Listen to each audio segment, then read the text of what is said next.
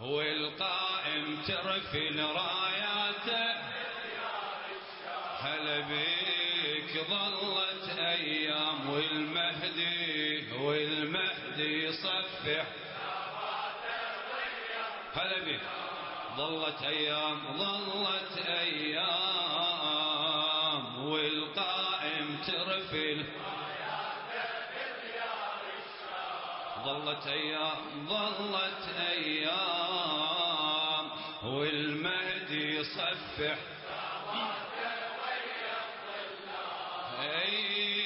منتظر الإنسانية تبدي الثورة منتظر الإنسانية تبدي الثورة وين بديار الشام ظلت أيام والقائم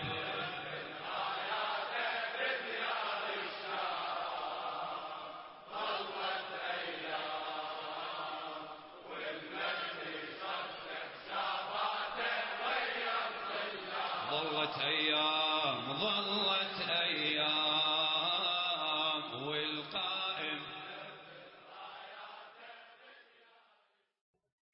يا زهراء، بسم الله الرحمن الرحيم. إمام زماني، مولى نعمتي، صلوات تترى عليك بقية الله. إني أسرجت إليك جوادي وهجرت الوادي. إني أسرجت إليك جوادي وهجرت الوادي، وادي الأوهام، ورفضت الأصنام وأهل الأصنام. لا تحسبني من هذا الوادي وأهل الوادي، لا تحسبني من هذا الوادي وأهل الوادي. لا تثبت اسمي في أحزاب الأصنام. لا تتركني أصرف عمري في خدمة رايات التيه والجهل والأوهام بالزهراء عليك. إني أسرجت إليك جوادي، فامنحني القوة أن أعلو صهوته وأفر إليك. بالزهراء عليك، بالزهراء عليك أكمل نقصي وتجاوز عن خطئي، عن جرمي، عن تقصيري. يا من يعفو عن عاص هفوته، امنحني القوة أن أعلو صهوته وأفر إليك. إني أسرجت إليك فؤادي قبل جوادي وتوجهت إليك بقية الله. أين وجه الله الذي إليه يتوجه الأولياء؟ إلى كل منتظر ومنتظرة، إلى كل عين شاخصة على الدرب، ملف الكتاب والعترة، الجزء الثاني، الكتاب الصامت، الحلقة 6 بعد 10. سلام عليكم جميعا. لا زال كلامي يتواصل تحت هذا العنوان: محاولات الإصلاح والتصحيح في الواقع الشيعي. لا أدري هل أتمكن أن أتم الكلام في هذه الحلقة أو لا؟ فلا بد أن تكون الحلقة القادمة، إذا لم أستطع أن أتم حديثي في هذا الموضوع، تكون الحلقة القادمة هي الأخيرة تحت هذا العنوان: محاولات الإصلاح والتصحيح في الواقع الشيعي. أحاول قدر الإمكان أن ألملم أطراف الحديث. البرنامج طال، حلقاته كثرت، ولا زال عندي عناوين كثيرة جدا. كان حديثي في الحلقة الماضية في أجواء المحاولة الأولى، المحاولة الإخبارية، ووصل الحديث إلى الميرزا الإخباري، حيث الجريمة الكبرى التي ارتكبت في حق هذا العالم الجليل، والذي ارتكبها وخطط لها ورتب لها مرجع كبير من مراجع المدرسة الأصولية، الشيخ موسى الكاشف الغطاء. الشيخ موسى هو ابن الشيخ جعفر.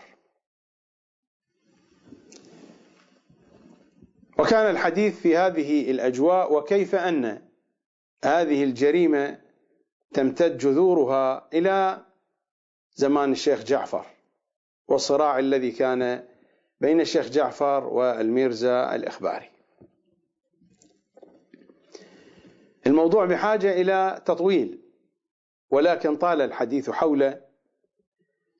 الخلاصة ما هي؟ الخلاصة أنكم عرفتم أن هناك محاولة في الواقع الشيعي للإصلاح والتصحيح. في أي جهة؟ في جهة الاختراق القوي والكبير للفكر المخالف للواقع الشيعي، وفي جهة الابتعاد عن حديث أهل البيت. هذه المحاولات حاولت أن تتحرك في هذين الاتجاهين، ولكن المحاولة هذه جوبهت بما جوبهت به. وبشكل عام كل المحاولات جوبهت بالقسوة، حتى المحاولات التي قلت بأنها حاولت أن تصلح الخراب بالخراب، هي الأخرى جوبهت بالقسوة.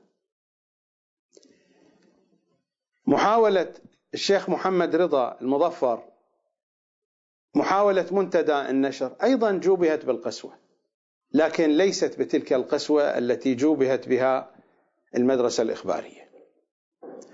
محاولة الشيخ المظفر، محاولة منتدى النشر، جوبهت بقسوة من جهة الإشاعات، ومن جهة السخرية، ومن جهة التهديد، وكذلك حتى الاعتداء على البناية التي كانوا يعملون فيها، تلقى فيها المزابل والنجاسات من قبل أهالي النجف.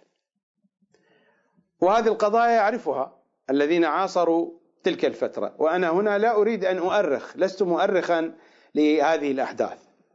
لو كان الحديث على سبيل التاريخ لدخلت في كل التفاصيل والدقائق، ولسمعتم العجب من الأحداث والأقوال والأفعال.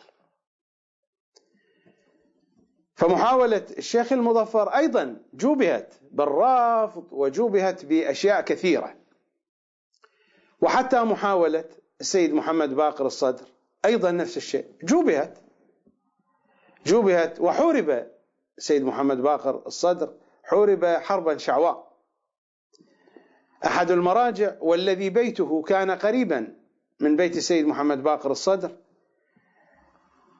أحد القريبين من هذا المرجع، أنا سمعت منه مباشرة، يقول في أحد المرات أرسلت عائلة السيد محمد باقر الصدر، أرسلت إناء فيه آش، طعام المعروف، هذه الطبخة المعروفة، والتي في الغالب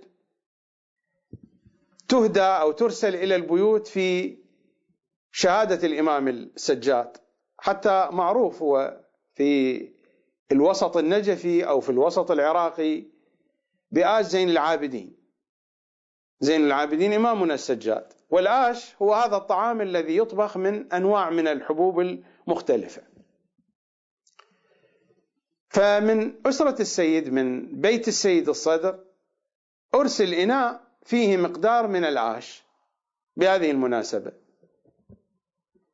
يقول هذا المرجع أمر بأن يلقى في المزبلة. لماذا؟ لأنه كان يحكم بنجاسة السيد محمد باقر الصدر. أنا سمعتها من هذا الشخص القريب من هذا المرجع من دون أسماء، ليس كل الأسماء نتناولها، إنما نتناول من الأسماء ما يدخل في حد الضرورة لأجل إثبات المطالب، وإلا أنا هنا لست في مقام أن أكشف السوءات وأن أظهر العيوب. أتحدث بالأسماء في الحد الضروري، وأتحدث عن الأسماء في الحد الذي ذكرت في الكتب، أما التي لم تذكر لا أتناولها إلا بحد الضرورة. أحد طلاب العلم حدثني قال بأنه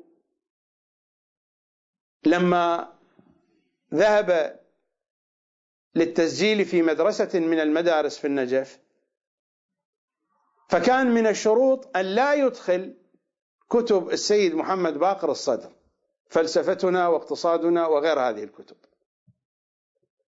لماذا؟ لأن هذه الكتب نجسة، ذكر فيها اسم ماركس ولينين وغير ذلك،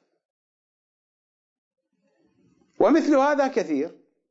ومن أقوى الإشاعات التي أثيرت على السيد محمد باقر الصدر بأنه شيوعي، كلام غير مقبول، كلام غير منطقي. السيد محمد باقر الصدر كيف يكون شيوعيا؟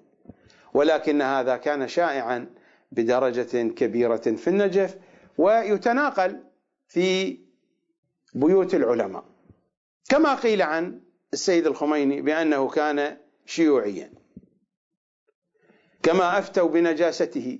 وهذه الحادثة ينقلها السيد الخميني أكثر من مرة في خطاباته، من أن ولده السيد مصطفى حينما كان السيد الخميني يدرس في المدرسة الفيضية في مدينة قم، وابنه السيد مصطفى كان صغيرا آنذاك، ذهب ليشرب من الكوز،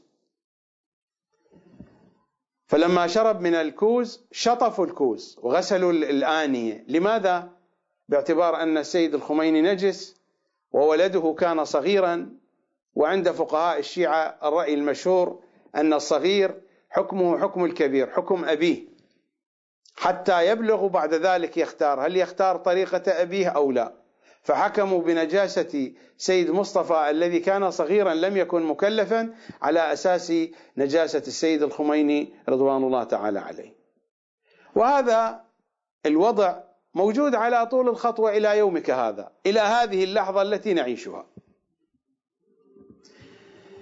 المحاولات الإصلاحية والتصحيحية كما قلت، مثل محاولة المظفر ومحاولة السيد الصدر، هذه المحاولات وإن كنت أعتقد بأنها محاولات لتصليح الخراب بالخراب، لكنها مع ذلك وجهت بالشدة وبالقسوة.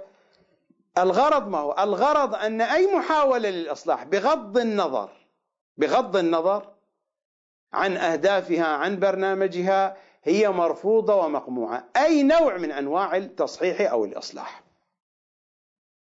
لكن حين نقارن القسوة والشدة التي وجهت بها محاولة المظفر، محاولة السيد الصدر، مع القسوة التي وجهت بها المدرسة الإخبارية والمدرسة الشيخية، لا يوجد وجه للمقايسة. لأن القسوة التي وجهت لمحاولة المظفر ولمحاولة السيد الصدر كانت لأشخاص معينين، ولم تتطاول وتصل إلى عوائلهم. أما في المدرسة الإخبارية وفي المدرسة الشيخية القضية كانت كبيرة جدا، ذبح وقتل وجرائم وحرق ونهب واعتداء على العوائل وتشريد، وإلى ما يمكن أن تتصور من القسوة والظلم والإجرام. قد يسأل سائل ما السبب؟ قطعا الظروف الزمانية والتغير الزماني له أثر، ولكنني أعتقد أن محاولة الإخباريين ومحاولة الشيخين لأنها أقرب إلى أهل البيت، فالمحاولات التي تكون أقرب تقمع بشدة. أي محاولة تكون أقرب إلى أهل البيت تقمع بشدة. محاولة المظفر ومحاولة السيد الصدر ما كانت قريبة من أهل البيت، محاولات ضمن الجو المشبع بالفكر المخالف وبالفكر القطبي. أما المحاولة الإخبارية والشيخية فلأنها محاولات قريبة من أهل البيت، وهكذا كل محاولة تكون قريبة من أهل البيت تقمع أشد القمع داخل المؤسسة الدينية. وإنما أقول هذا عن تجربة، لا أقول هذا هكذا كلاما عاطفيا، أو أقول هذا بنحو من التسرع والتعجل في إطلاق الأحكام. أنا لا أريد أن أتحدث عن تجربتي التي ابتدأت منذ سنة 1981 وإلى لحظة هذه، وما تجرعته أنا وعائلتي ومن هم على قرب مني من تلامذتي من أصدقائي، ما لقيته في تصوري. بالنتيجة كل إنسان حين يتعرض للألم ويتعرض للأذى يتصور بأنه قد تعرض إلى ألم لم يتعرض له الآخرون. هذه قضية طبيعية عند البشر، لكنني هكذا أقول استنادا إلى معلومات وإلى تجارب. ما تعرضت له خلال هذه الفترة أعتقد بأنه إن لم يكن أشد مما تعرضت إليه المدرسة الإخبارية والمدرسة الشيخية فهو مساوي للذي تعرضوا له، إن لم يكن أشد.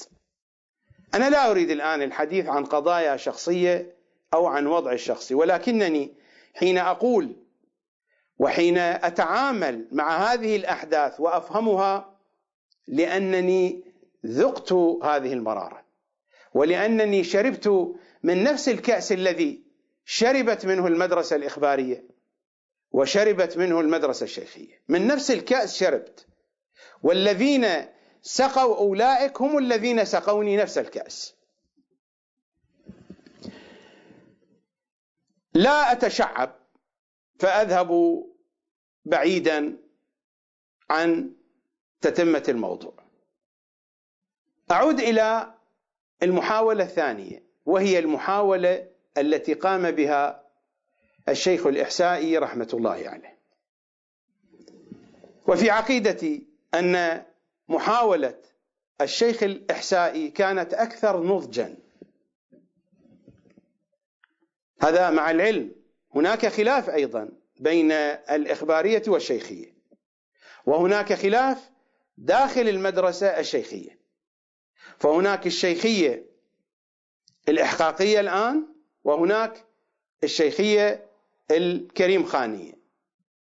الاختلافات موجودة، وهذه الاختلافات دليل على عدم عصمة هذه المدارس ودليل على عدم عصمة هذه الاتجاهات.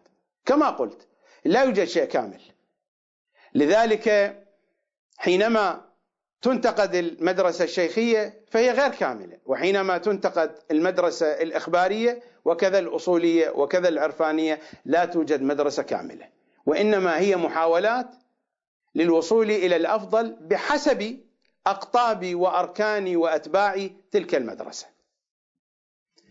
حديثي عن محاولة الشيخ الإحسائي، والتي أعتقد بأنها أهم وأكثر نضجا. أهم لأن الشيخ الإحسائي وجه جهده إلى الجانب العقائدي والفكري، ليس كالمدرسة الإخبارية التي وجهت اهتمامها إلى الأحكام والقضايا الفقهية ومسألة استنباط الأحكام من حديث أهل البيت. لم تعطي الجانب العقائدي والفكري وهو الأهم، لم تعطي هذا الجانب أهمية كبرى كما أعطت قضية الجانب الفقهي، واهتمت بجمع الحديث. إن كان للمدرسة الإخبارية من فضل على شيعة أهل البيت، فلهم فضل عظيم وعظيم وعظيم جدا في حفاظهم على حديث أهل البيت وفي جمعهم لحديث أهل البيت، ولولاهم لضاعت أحاديث أهل البيت. لولا المدرسة الإخبارية لما بقي شيء من الدين. لو بقي الأمر على المدرسة الأصولية لاقتطعوا لنا مجموعة من الأحاديث وضيعوا بقية أحاديث أهل البيت، لأننا هذا الذي شهدناه في كتبهم وفي دروسهم وفي اهتماماتهم وفي توجيههم لطلبة العلم ولعامة الشيعة من عدم الاقتراب من كتب الحديث، وخصوصا من كتب تفسير أهل البيت للقرآن. يحذرون طلبة العلم ويحذرون الناس من الاقتراب من حديث أهل البيت. طالب العلم أول ما يدخل إلى الحوزة فما إن يباشر بالبحث عن حديث أهل البيت حتى يقولون له لا بد أن تدرس المقدمات وأن تعرف ما يقول العلماء، إلى أن يشبع بالفكر المخالف وبأقوال العلماء فلا يرجع إلى حديث أهل البيت أبدا. أو ذاك يوم وهذا يوم، وكل طلبة العلم على هذه الطريقة. ولو كان هناك منهم من يريد أن يصل إلى مرتبة الاجتهاد التي لا أحب أن أذكر هذا المصطلح لأن أهل البيت يبغضونه وعلماؤنا لا أدري لماذا يحبون كل شيء يبغضه أهل البيت فيحسنونه. من طلبة العلم من يريد أن يصل إلى الاجتهاد فلربما يراجع الروايات الفقهية ويراجع القدر الذي يتعلق ببحثه فقط. هذه هي الظاهرة العامة التي شهدناها ولاحظناها عن قرب وعن معاينة وعن حس، لا عن حدث ولا عن إخبارات أناس بعيدين عن الواقع.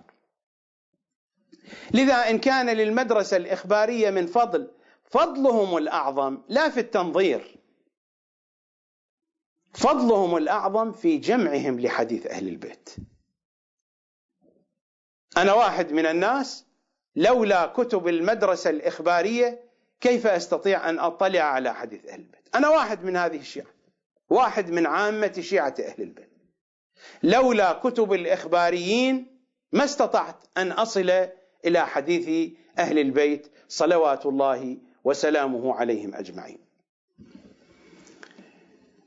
لكن يبقى الشيخ الإحسائي له فضل كبير حينما وجه جهده وأتعابه إلى الجانب العقائدي والفكري والنظري والفلسفي، وكان قد بذل جهدا كبيرا في هذا الاتجاه. أنا هنا لا أريد أن أتحدث عن حياته فذلك يحتاج إلى وقت طويل. كما قلت قبل قليل لست في مقام التأريخ للأحداث، وإنما أريد أن أعرض وأبين الخطوط المجملة العامة لمحاولات الإصلاح والتصحيح في الواقع الشيعي.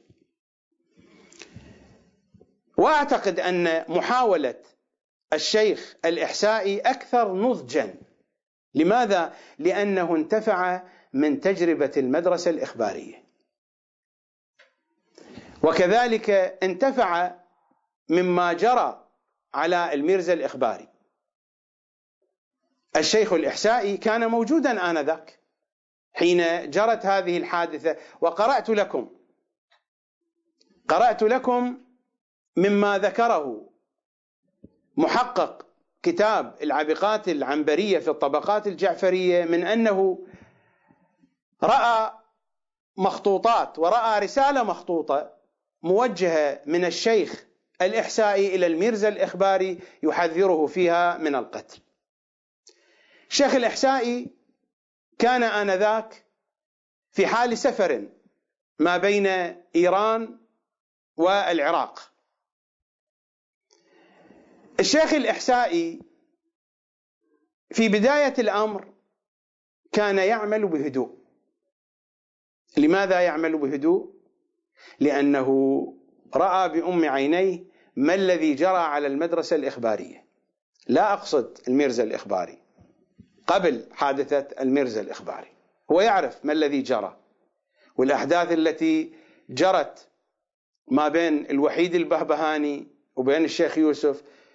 الشيخ الإحسائي كان مطلعا على هذه التفاصيل والتي قبلها كذلك، لذلك كان عمله هادئا، لأنه لا يمتلك القوة الكافية والإمكانات الكافية للحديث بالصوت العالي،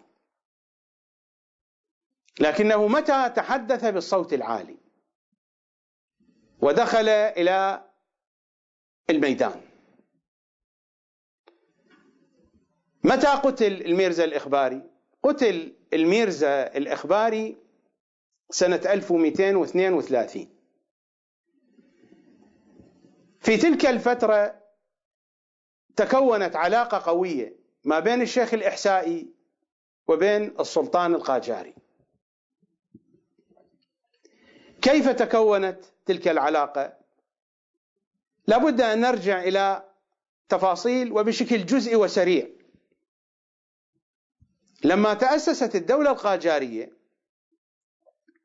وكان سلطانها فتح علي شاه، لأجل تقوية الدولة القاجارية ولتقليد الملوك في الدول الأخرى، العائلة المالكة، الحواشي، الأثرياء، أرسلوا بعثة كبيرة من أولادهم ومن شبابهم للدراسة في أوروبا، لدراسة الهندسة بكل أشكالها، الهندسة بكل فروعها، لأجل أن يعودوا ويطوروا البلاد.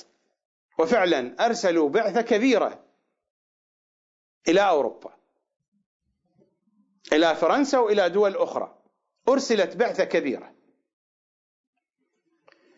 وبعد مدة من الزمن رجعوا، قطعا خلال مدة الدراسة يذهبون إلى أوروبا ويعودون إلى إيران. خلال فترة الدراسة وبعد أن رجعوا فحملوا معهم ثقافة جديدة، وكان منهم مجموعة من النابهين، من الأذكياء، من النوابغ، ومنهم من كتب وألف، وبدأت تنتشر الصحف شيئا فشيئا، صحف بدائية. انتشرت ثقافة جديدة، ثقافة تختلف عن الثقافة القديمة. الدولة القاجارية لما أسست فتح علي شاه عنده ميول دينية، والرجل قليل العلم قليل الثقافة، عنده ميول دينية، لكنه حاول أن يظهر بالمظهر الديني، فيلبس نفس الحذاء المداس الذي يلبسه العلماء، وطول لحيته، أخذ يتشبه بهم ببعض الأشياء، وفسح المجال بشكل واسع للمدارس الدينية. في زمان فتح علي شاه انتشرت الحوزات العلمية في إيران بشكل واسع، وصار الانتماء إلى المدارس الدينية سبيل من سبل الحصول على راتب، وأحد سبل تأمين حاجات المعاش اليومي، بحيث هناك الكثيرون دخلوا في المدارس الدينية وهم ليسوا أهلا للدراسة. وهذه القضية تحدث في حوزاتنا بين فترة وأخرى. بين فترة وأخرى يكون هناك مقطع زماني يقبل عدد كثير من الناس على المدارس الدينية وهم ليسوا أهلا لذلك. على أي حال لا أريد الخوض في هذه القضية. والثقافة الدينية كانت في الحوزة العلمية متخلفة إلى أبعد الحدود، خصوصا الثقافة المعاصرة.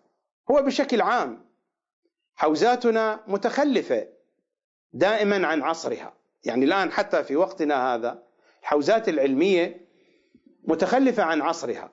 يعني الآن ماذا يدرس في الحوزة وماذا لا يدرس؟ أولا القرآن لا يدرس في الحوزة، لا توجد دراسة للقرآن، دراسة حقيقية لا توجد، وحتى لو وجدت فهي دراسة على الهامش على الحاشية، أو تكون في بعض المقاطع. حتى لو كانت هناك دروس في بعض المدارس الدينية فليست لها الأولوية. بالمجمل لا يوجد في النظام الحوزوي دراسة للقرآن، هذا واحد. اثنين، لا يوجد في النظام الحوزوي دراسة لحديث أهل البيت، يعني أن يقرأ الحديث ويشرح ويفهم ويطلع على كتب الحديث، لا توجد دراسات هكذا.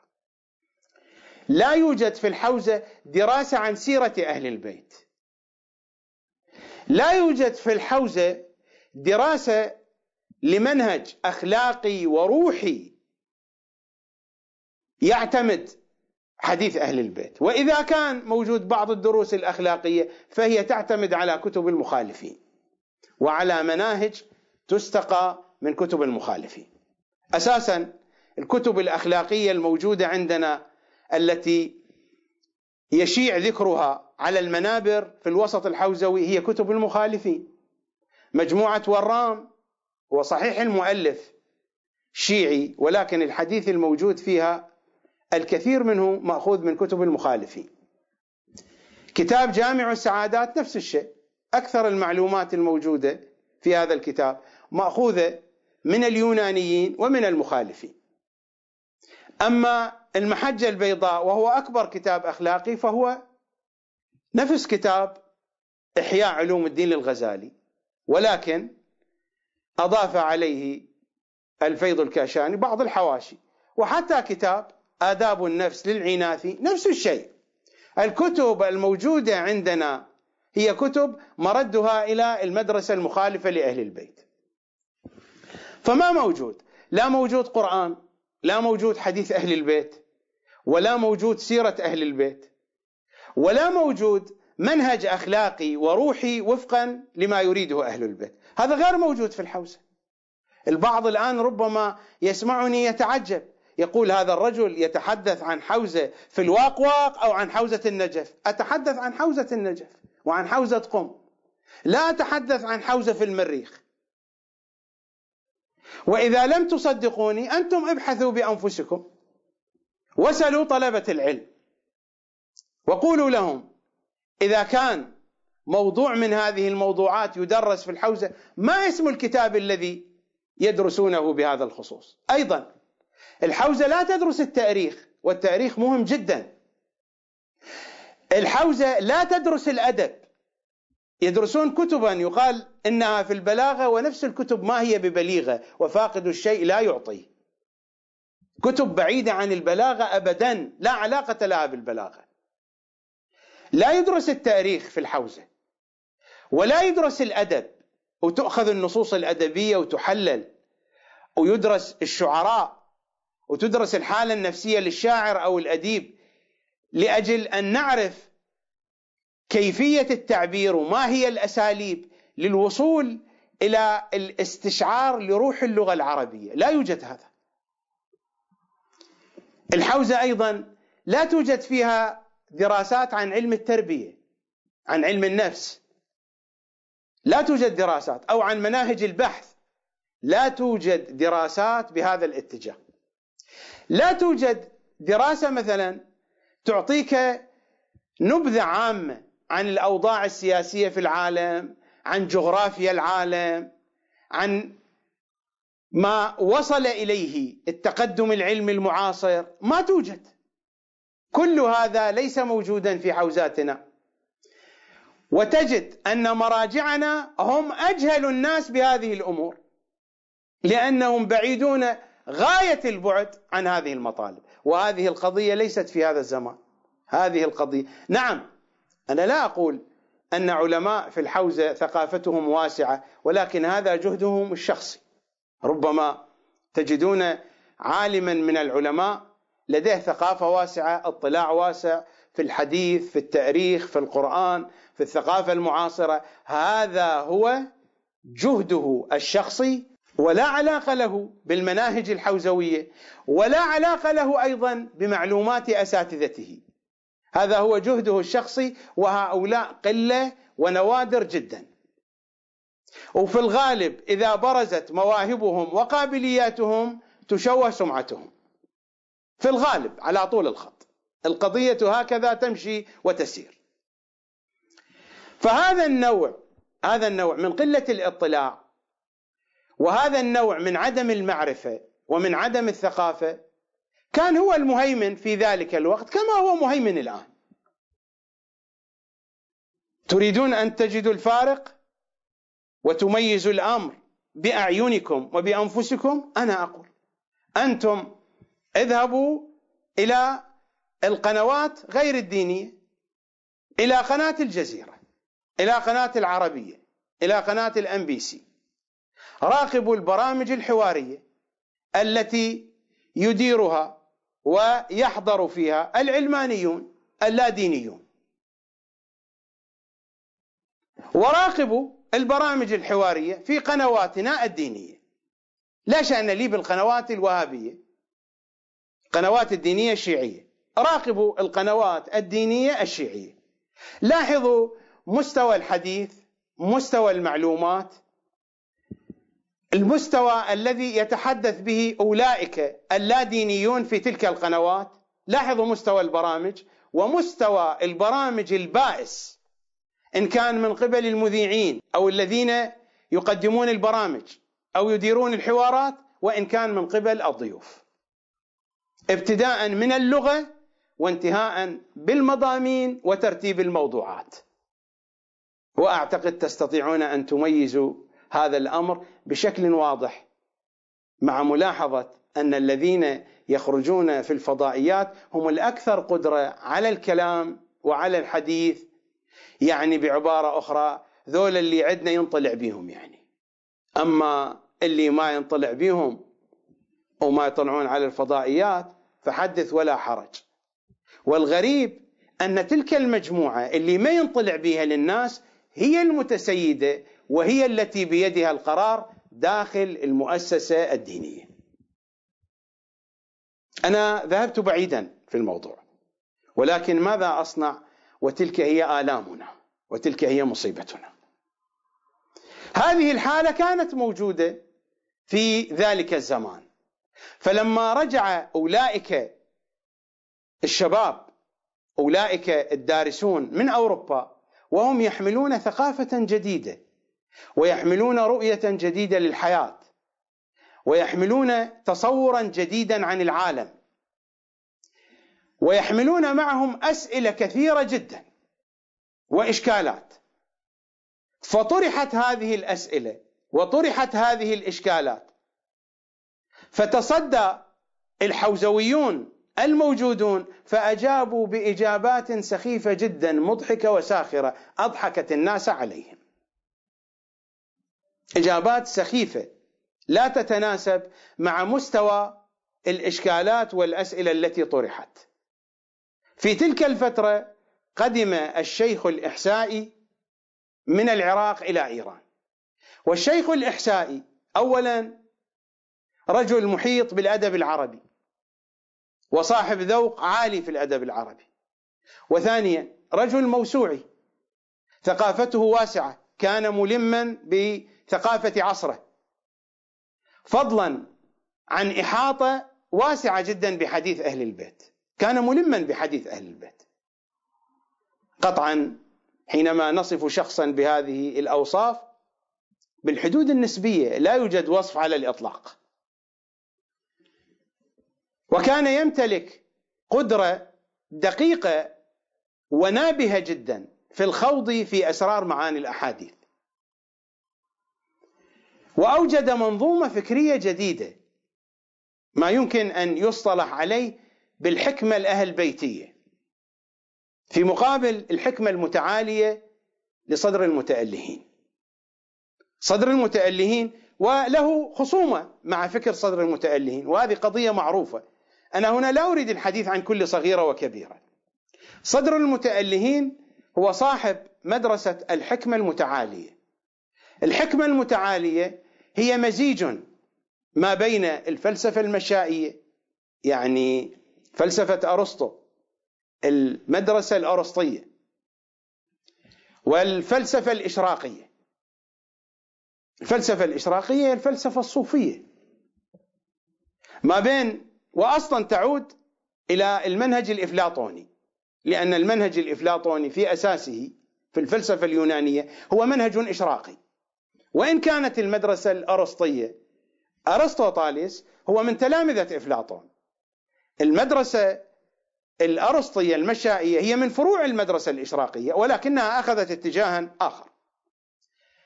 صدر المتألهين جمع ما بين هاتين المدرستين، ما بين المشائي والإشراقي، ثم جاء بالنص الديني فحاول أن يمازج ما بين الفلسفة والدين، كما يقولون هم أتباعه بأن صدر المتألهين فلسفة الدين ودين الفلسفة، فمازج ما بين الحكمة الإشراقية والحكمة المشائية، وما بين منطق المتكلمين وما بين النص الديني، النص الديني القرآني أو الحديثي، واستخرج قواعد حكمية جديدة، قطعا مستندا في ذلك إلى منطق المشاهدة والمكاشفة أيضا، والتي هي جزء من الفلسفة الإشراقية بالنتيجة. الخلاصة، هذا المنهج بشكل مختصر سمي بمدرسة الحكمة المتعالية. الشيخ الإحسائي اعتبر هذه المدرسة بعيدة عن أهل البيت، وأوجد قواعد حكمية جديدة يمكن أن نصطلح عليها بالحكمة الأهل بيتية. بالنتيجة الشيخ الإحسائي جاء بشيء جديد على عصره، طريقة حديثه، مصطلحاته، طريقة العرض، الأمثلة، جمع الحديث، المطالب التي يطرحها لم يطرحها أحد من العلماء قبله. توغل في دراسة القرآن وفي دراسة الحديث. فحين جاء إلى إيران ووجد هذه الأسئلة مطروحة والإشكالات بين الناس شائعة، ووجد علماء الشيعة، علماء الحوزة التقليدية، قد صاروا مسخرة عند الخاص والعام، فتعرض الشيخ الإحسائي للإجابة على هذه الإشكالات، بدأ يجيب عليها. ولذلك تجدون كما هائلا من الرسائل. ليس كل الرسائل وصلت إلينا، رسائل الشيخ الإحسائي ربما ضاع منها الكثير. على أي حال، مع وجود الكثرة المتكاثرة من الرسائل، تجدون أن الكثير من تراث الشيخ الإحسائي الموجود هو أسئلة وأجوبة. الكثير من تراثه أسئلة وأجوبة، فهو كان في هذا المقام يسأل فيجيب، فتصدى لهذه الإشكالات وأجاب عليها بإجابات جديدة مقنعة، وبطرح ديني أصيل يستند إلى الكتاب والعترة. هذه الجموع من المثقفين التي لا زالت تحب دينها التفت حول الشيخ الإحسائي، وإلا الشيخ الإحسائي رجل عربي، فيذهب إلى إيران ويرتفع شأنه ويذيع صيته بهذا الشكل الواسع بحيث يغطي على الجميع، مما أثار الحسد عليه. حسدوه. العملية عملية حسد بدأت من إيران وانتقلت إلى العراق، وأول من كفره آل البرغاني في قزوين، وأرسلوا الرسائل إلى النجف وإلى كربلاء: لقد كفرنا أحمد الإحسائي فكفروه يرحمكم الله. وكفروه وكفر الشيخ الإحسائي. والكلام طويل عريض في هذه التفاصيل. فصار للشيخ الإحسائي صار له شأن عند السلطان، لأن السلطان القاجاري اعتمد في تأسيس دولته وفي تثبيت أركانها على المؤسسة الدينية، والآن صارت المؤسسة الدينية في حال من الضعف والسخرية. فلما جاء الشيخ الإحسائي واستطاع أن يدفع هذه السخرية وهذا الضعف عن الواقع الديني الشيعي، احتضنه الشاه القاجاري. السلاطين لا شأن لهم بالدين، يأخذون من الدين من كان منهم متدينا، يأخذون من الدين ما يحتاجونه، ولكنهم يتظاهرون لشعوبهم ولأممهم ولرعاياهم، يتظاهرون باحتضان الدين، باحتضان علماء الدين لأغراض وأهداف هم يريدونها. القصة قصة الشيخ الإحسائي طويلة، وأنا لا أريد أن أحكي لكم حكاية الإحسائي. بعد ذلك رجع من إيران إلى العراق، وقصته في إيران طويلة. في البداية ضحكت له الدنيا، وبعد ذلك قلب المراجع الأصوليون في إيران قلبوا له ظهر المجن، تغيرت الأمور، وتنقل من بلد إلى بلد، من مدينة إلى مدينة داخل إيران، إلى أن رجع إلى العراق. وفي العراق أيضا أقبل الناس عليه، أقبل الناس على الشيخ الإحسائي، فثارت ثائرة المراجع والعلماء حين وجدوا أن الناس قد أقبلوا على الشيخ الإحسائي وأعرضوا عنه. الناس أحبوه لخلقه، لدينه، لمنطقه، لفصاحته ولعلمه وللمنهج العميق الذي يشد القلوب إلى أهل البيت، فلماذا لا يلتفون حوله؟ فاشتعلت نار الحسد في قلوب العلماء، وبدأوا يكيدون له المكائد، وكادوا والقصة طويلة، إلى أن بلغ السيل عندهم الزبر، عند هؤلاء الحاقدين، عند هؤلاء الحاسدين. والأقوال كثيرة التي قيلت في الشيخ الإحسائي، والافتراءات كثيرة جدا، مع أن الرجل كان معروفا بالاستقامة وبالصلاح من أول أمره، وكان العلماء الكبار يعرفونه حق المعرفة. لكن القضية هي القضية، والمشكلة هي المشكلة، فالسلطة الدينية هي كالسلطة الدنيوية، كما أن السلطة الدنيوية ملك عقيم، كذاك هي السلطة الدينية ملك عقيم. وستتضح هذه الصور أكثر وأكثر. فحاولوا أن يقضوا على الشيخ الإحسائي بكل الوسائل وما نجحوا. وصل بهم الحد إلى التفكير بقتله، يقضون عليه مثل ما قتلوا الميرزا الإخباري، لكنهم لا يستطيعون ذلك بشكل مباشر. لماذا؟ لأن الشيخ الإحسائي كان له أنصار كثر، وكان له أتباع كثر في كربلاء،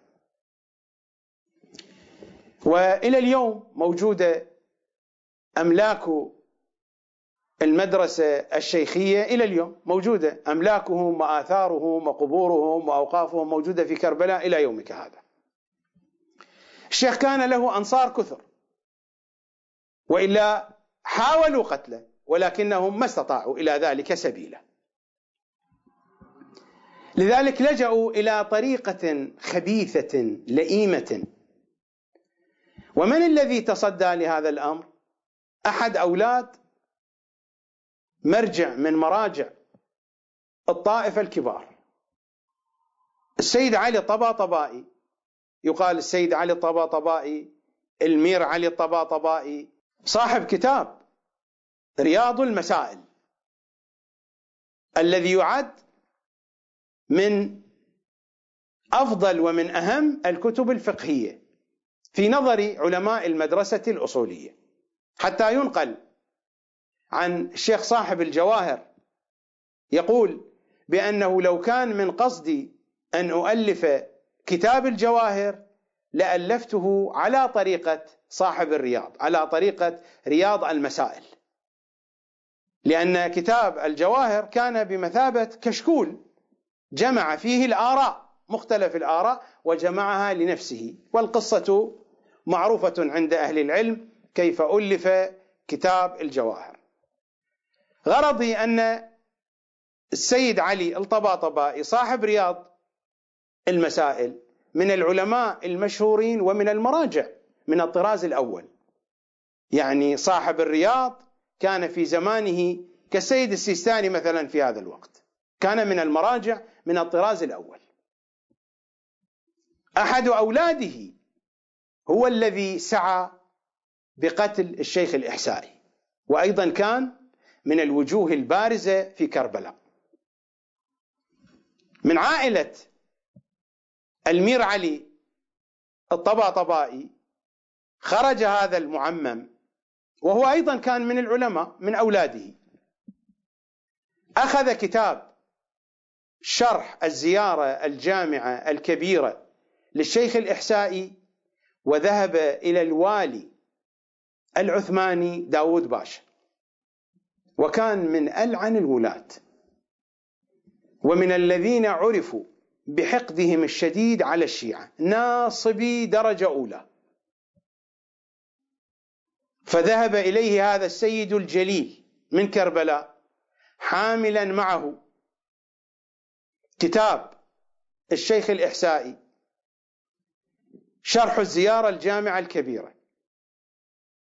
وفي ذلك الوقت ما كان هناك هذا القلم الفسفوري حتى يشخصوا الأماكن التي يريدون أن يكيدوا الشيخ الإحسائي بها، قطعا شخصوها عينوها، أشروا إشارات على المواطن التي تحدث فيها الشيخ الإحسائي عن كفر الأول والثاني، استنادا إلى روايات وأحاديث تحدث الشيخ الإحسائي عن كفر أعداء الزهراء.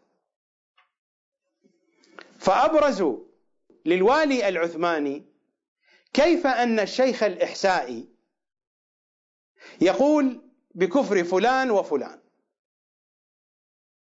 ثم ماذا أضافوا إلى ذلك؟ وكتبوا ورقة، لأن هذا الكلام ليس موجودا في شرح الزيارة الجامعة الكبيرة، كتبوا ورقة من العلماء بأن الشيخ الإحسائي يقول بأن عليا هو الذي خلق الكون، وأضافوا أشياء أخرى. يعني الأشياء التي هي ليست موجودة في كتاب الشيخ الإحسائي ولا يعتقد بها الرجل، هم ثبتوها في ورقة وشهدوا عليها علماء. والأشياء الموجودة في شرح الزيارة الجامعة الكبيرة مثل قضية الروايات والأحداث التي تتعلق بأعداء الزهراء، هذه أخرجوها من الكتاب وأبرزوها، وربما هم لا يعتقدون بها، لا يعتقدون بذلك. مر علينا كلام السيد الخوئي، ومر علينا كذلك كلام السيد محمد باقر الصدر، ومر علينا كذلك كلام الشيخ محمد حسين كاشف الغطاء، ومر علينا كلام الكثيرين ممن يمدحون قتلة الزهراء وقالوا ما قالوا، وتقدم الكلام في الحلقات الماضية. وحرضوا داود باشا على قتل الشيخ الإحسائي بأن هذا حكمه القتل، ونحن نرى باسم الشيعة أن هذا الرجل سيسبب الضلال في المجتمع وفي الأمة. لذلك قرر داود باشا أن يقتل الشيخ الإحسائي غيلة قطعا، يهيئ له جماعة فيغتالونه، لأنني كما قلت لأن الشيخ الإحسائي كان له أنصار كثر، ما كانوا يستطيعون أن يهجموا على بيته مثل ما هجموا على دار الميرزا الإخباري وفعلوا ما فعلوا بالميرزا وعائلته. وصلت الأخبار إلى الشيخ الإحسائي.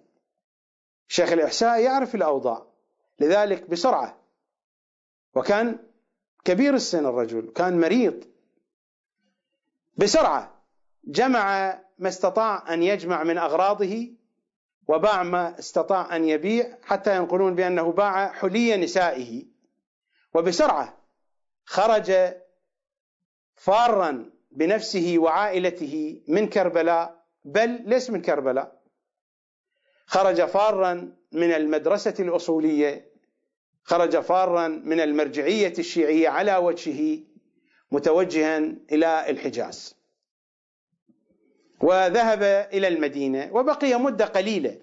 بعد ذلك توفي، كما يذكر في كتب المدرسة الشيخية بأنه كان ذاهبا إلى الحج وتوفي في طريق الحج، وأرجع إلى المدينة ودفن في البقيع عند القبور الأربعة. وكان قبره قبل هدم البقيع الشريف، كان قبره معروفا عند أرجل القبور الأربعة للأئمة الأطهار صلوات الله وسلامه عليهم أجمعين.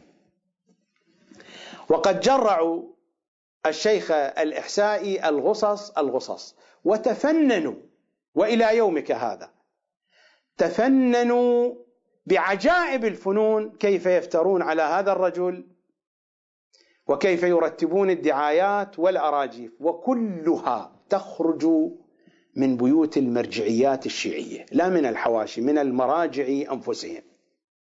هذه قضية الحواشي، هذه أكذوبة من الأكاذيب. ربما يكون للحواشي مقدار من التأثير، لكن كل ذلك يصدر من كبار المراجع. يعني لو كان المراجع لا يقولون الذي قيل في الشيخ الإحسائي، مستحيل الحواشي تقول ذلك. الحواشي هي تتبع مراجعها، ربما يضيفون شيئا، يضخمون شيئا، يخفون شيئا، نعم يمكن أن يكون هذا، أما أن يكون الموقف النهائي بيد الحاشية فهذا الكلام غير صحيح أبدا.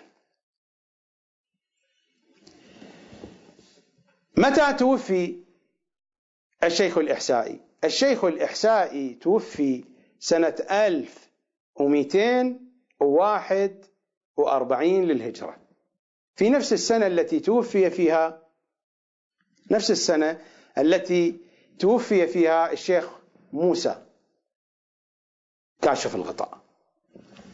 الشيخ جعفر توفي سنة 1228، الميرزا الإخباري توفي بعد الشيخ جعفر ب4 سنوات 1232. سنة 1232 الشيخ موسى قتل الميرزا الإخباري وأصيب بهذا المرض، أخذ ينزف دما من أسفله إلى أن توفي سنة 1241.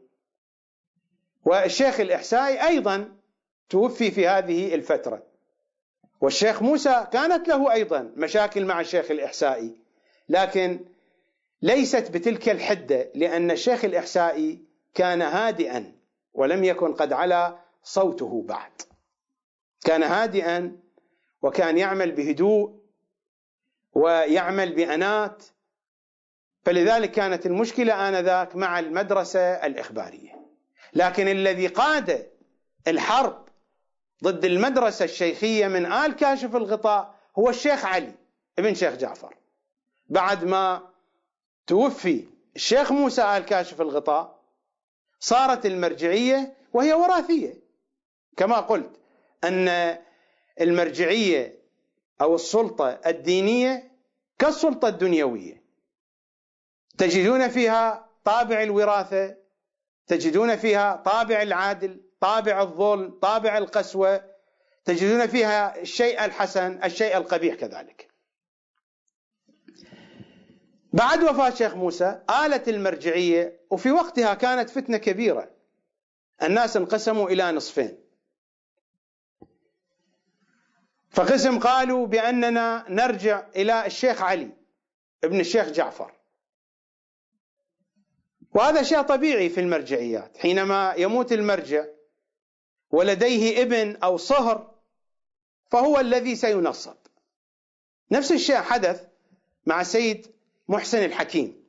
الناس توجهت إلى السيد يوسف، ولكن هناك ضغوط كانت من إيران ومن العراق من الحوزة، كانت هناك ضغوط، ولا أريد الدخول في التفاصيل، حتى صارت المرجعية للسيد الخوئي. نفس العملية لما توفي السيد الخوئي، لو كان عنده من أولاده من هو على درجة مقبولة، الحوزة تقبل به على درجة مقبولة، لصار هو المرجع، آلت المرجعية إلى صهره السيد السيستاني. نفس الشيء بالنسبة للسيد القلبايقاني في قم، لما توفي لو كان عنده من أولاده أحد لآلت المرجعية إليه، لكنها آلت إلى صهره. نفس الشيء حينما توفي السيد محمد الشيرازي، آلت المرجعية إلى شقيقه السيد صادق الشيرازي. وهكذا القضية هي هكذا، القضية قضية فيها جنبة وراثية كما هو في السلطة الدنيوية، وهذه موجودة قديما، ليس القضية خاصة بهذا الزمان. فبعد وفاة الشيخ جعفر صار التقليد لشيخ موسى، بعد وفاة شيخ موسى قسم من الناس رجعوا إلى تقليد شيخ علي، وهو ابن شيخ جعفر شقيق شيخ موسى، وقسم منهم لجأوا إلى تقليد شيخ محمد حسن النجفي، ولكن كانوا قلة صاحب الجواهر. وصار صراع واختلاف بين الناس، فقالوا نسأل شيخ خضر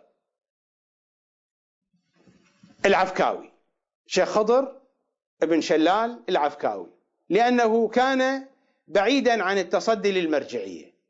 ما سألوا أحدا يريد أن يتصدى للمرجعية، لأن الذي يريد أن يتصدى للمرجعية الناس تعرف، لا تستطيع الناس أن تثق بقوله. هذه هي القضية. فسألوا شيخ خضر نقلد من؟ أرجعهم إلى شيخ علي، الذي لقب أيضا بشيخ علي الكبير، نفس اللقب الذي أعطي لأبيه شيخ جعفر. في يوم من الأيام كان الشيخ خضر ابن شلال يزور الأمير في الحضرة، وفي هذه الأثناء دخل صاحب الجواهر.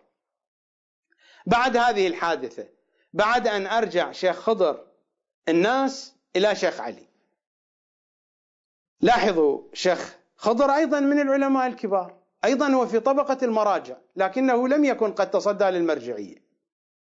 شيخ محمد حسن النجفي كان مرجعا والناس تقلده، لكن مرجعيته لم تكن بسعة مرجعية شيخ علي، بسبب أن شيخ علي هو ابن شيخ جعفر.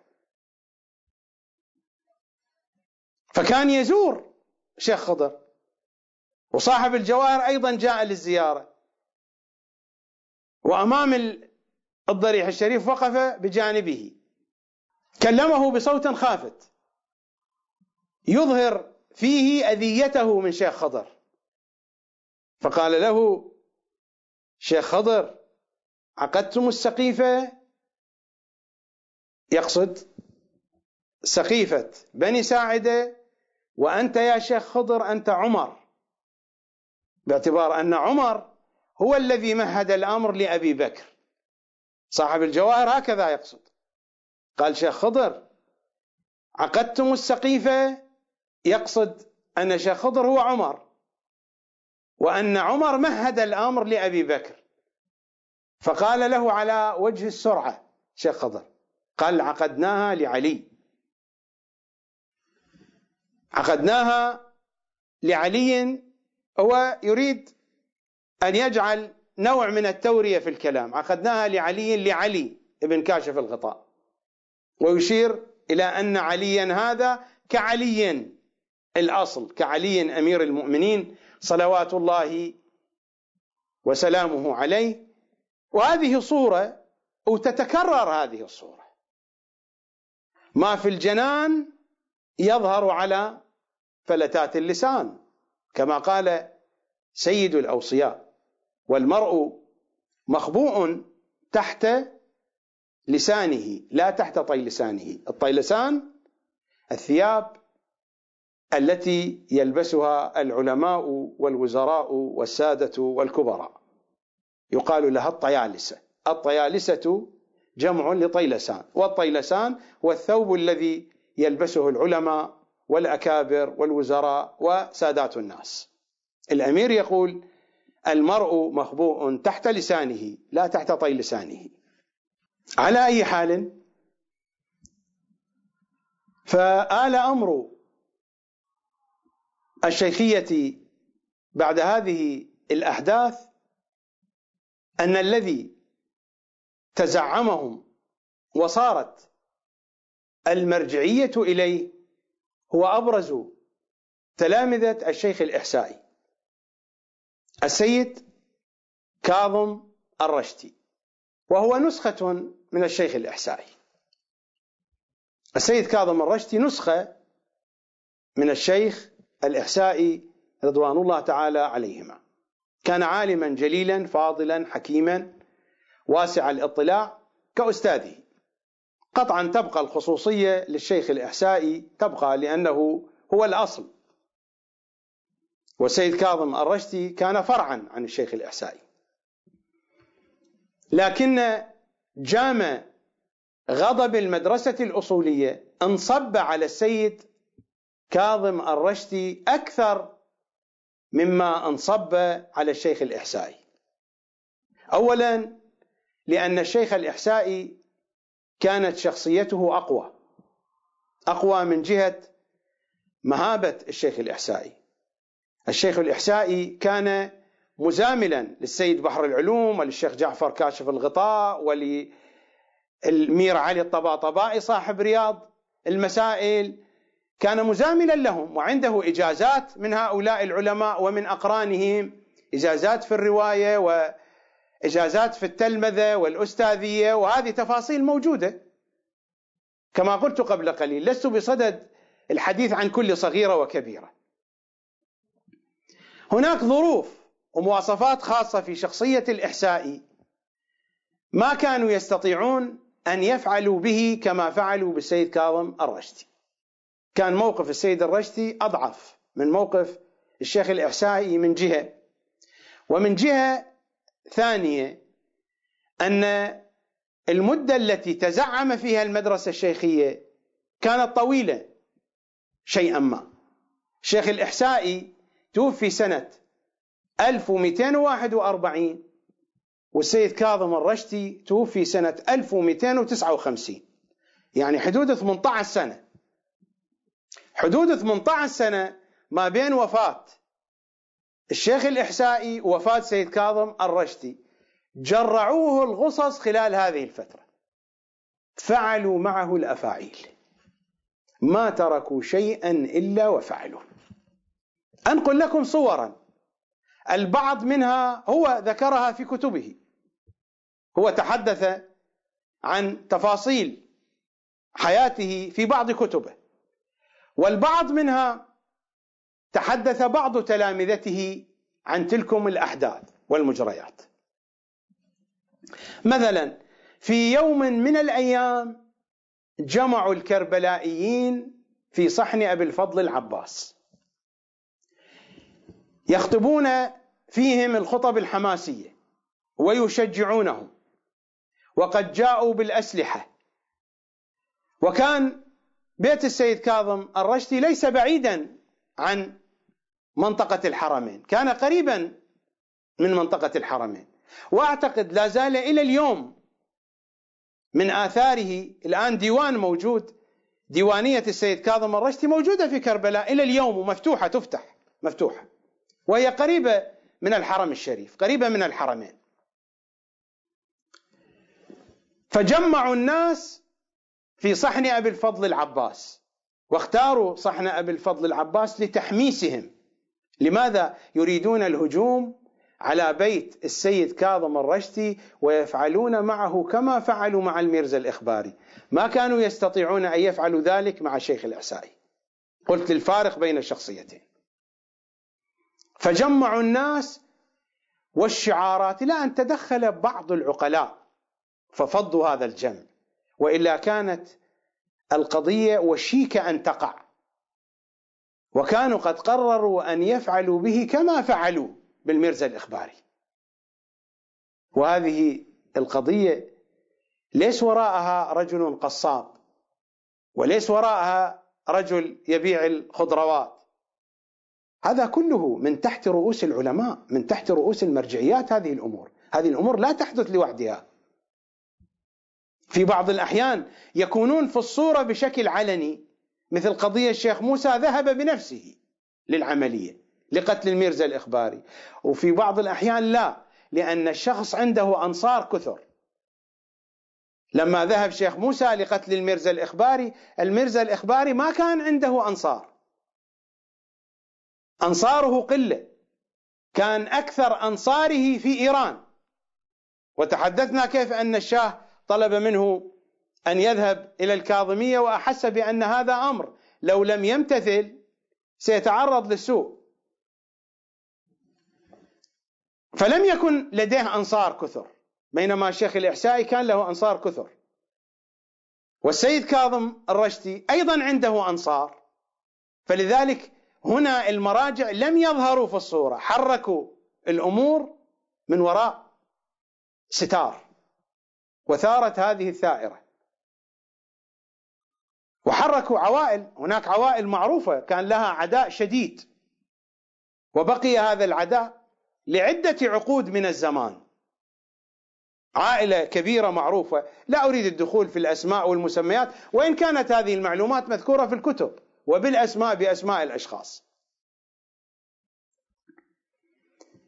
مرة من المرات كان يصلي الجماعة، هو يصلي صلاة الجماعة في الحرم الحسيني، ليس الجميع يصلون خلفه، كان هناك مجموعة من أتباعه من مريديه يصلون خلفه. كان في الحرم الحسيني كان هناك صلاة جماعة أولى وثانية، كانت تسمى صلاة البالاسرية وصلاة البشتسرية.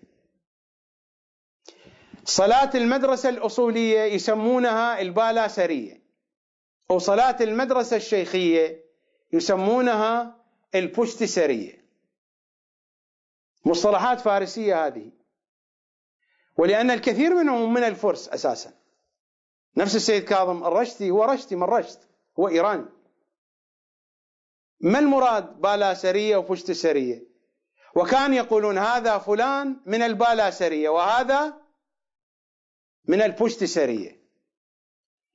البالاسرية نسبة إلى بالاسر يعني أمام الرأس، والبشتسرية نسبة إلى بشتسار يعني خلف الرأس، سار يعني رأس.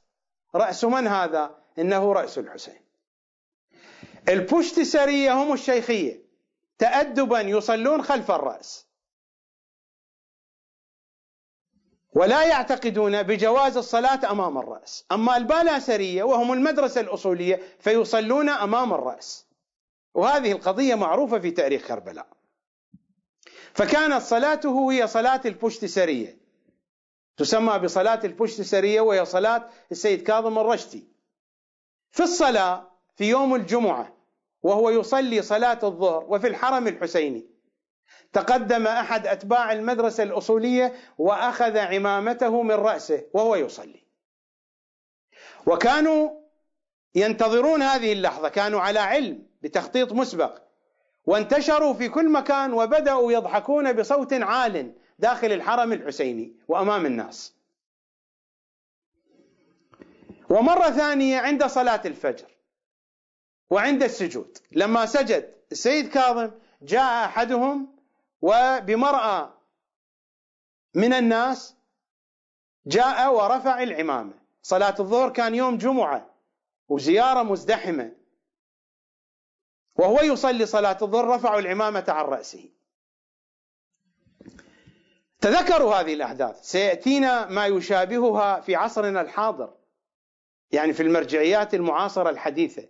حينما أقول المرجعيات المعاصرة الحديثة ليس بالضرورة أن تكون الآن موجودة، ولكن في الفترات التي عايشناها وعاصرناها، أو عايشها وعاصرها آباؤنا لفترة ليست بالبعيدة.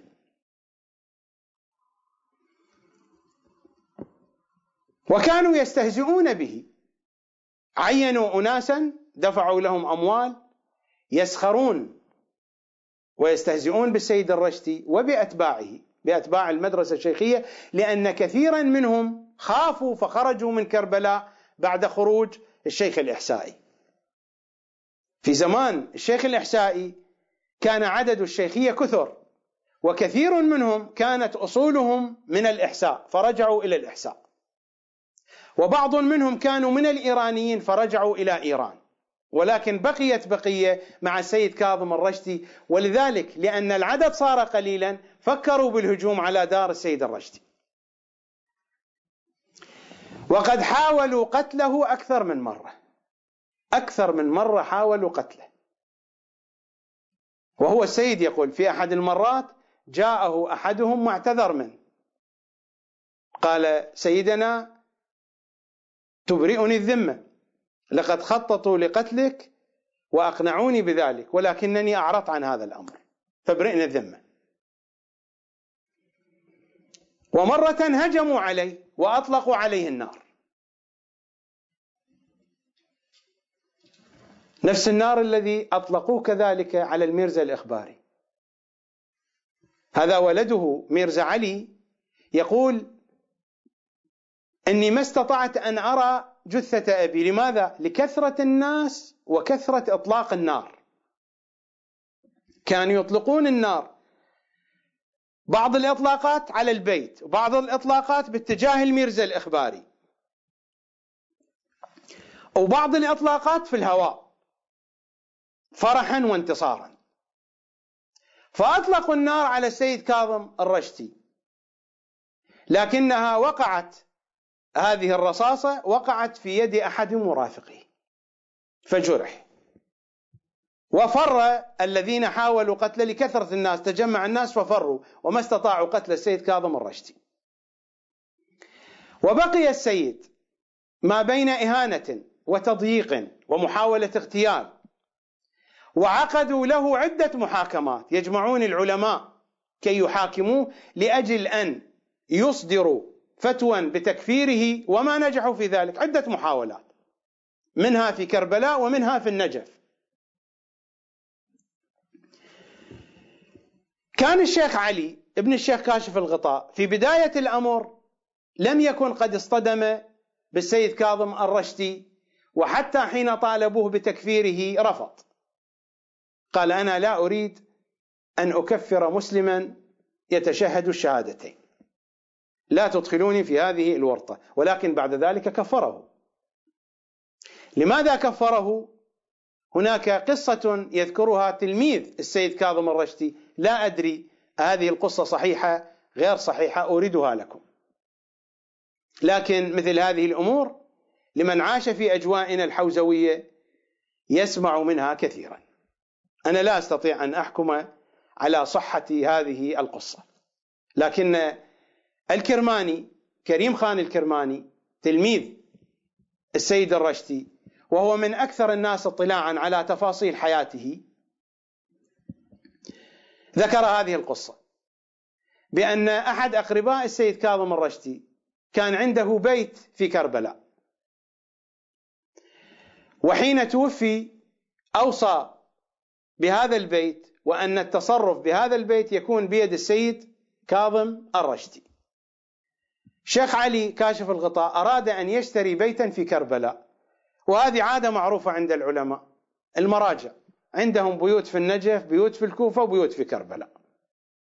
بيت في النجف هو بيته الرسمي البراني، وبيت في الكوفة للراحة والاستجمام، وبيت في كربلاء للزيارة، وإلى يومك هذا هذه العادة موجودة ومعمول بها. فأراد أن يشتري بيتا في كربلاء، وسمع بهذا الأمر، سمع بأن هناك بيت وقريب من الحرم، وهذا البيت بيد السيد كاظم الرشدي هو المتولي لأمره. فطلب من السيد كاظم الرشدي، أرسل إلى السيد رسالة بأنني أنا أريد أن أشتري هذا البيت، ولكن لا أدفع ثمنه. إذن من أين يسدد الثمن؟ يا سيدنا تأتيك أخماس فاحسب ثمن هذا البيت من الأخماس. فالسيد الرشدي ماذا قال؟ قال أولا هذا البيت ليس بيتي، وهذا بيت أيتام، والأموال التي تأتيني الأخماس لها مصارفها لا تصرف في مثل هذه الموارد. كريم خان الكرماني يقول هذه القضية هي التي أثارت الأمر على السيد الرشدي، فزعل شيخ علي كاشف الغطاء، وهذه مذكورة في الكتب. أنا هنا لا أنقل الكلام من عندي أو مشافهة، هذه موجودة في الكتب، مذكورة في الكتب، ومصادر عديدة ذكرت هذه القضية، لكن كلها تنقل عن كريم خان الكرماني، وهو ذكرها في كتبه أيضا. أنا قرأتها في كتبه وقرأتها في كتب أخرى نقلت عنه. فبعد ذلك حين اشتدت الأزمة على السيد كاظم الرشدي بعد فترة، ورجعوا إلى شيخ علي كاشف الغطاء فكفره معهم واشترك مع المكفرين، ولذيذ العيش أن نشترك. وبقي السيد كاظم الرشدي يتجرع الغصص من قبل المدرسة الأصولية إلى أن توفي، حتى حينما هجم نجيب باشا على كربلاء.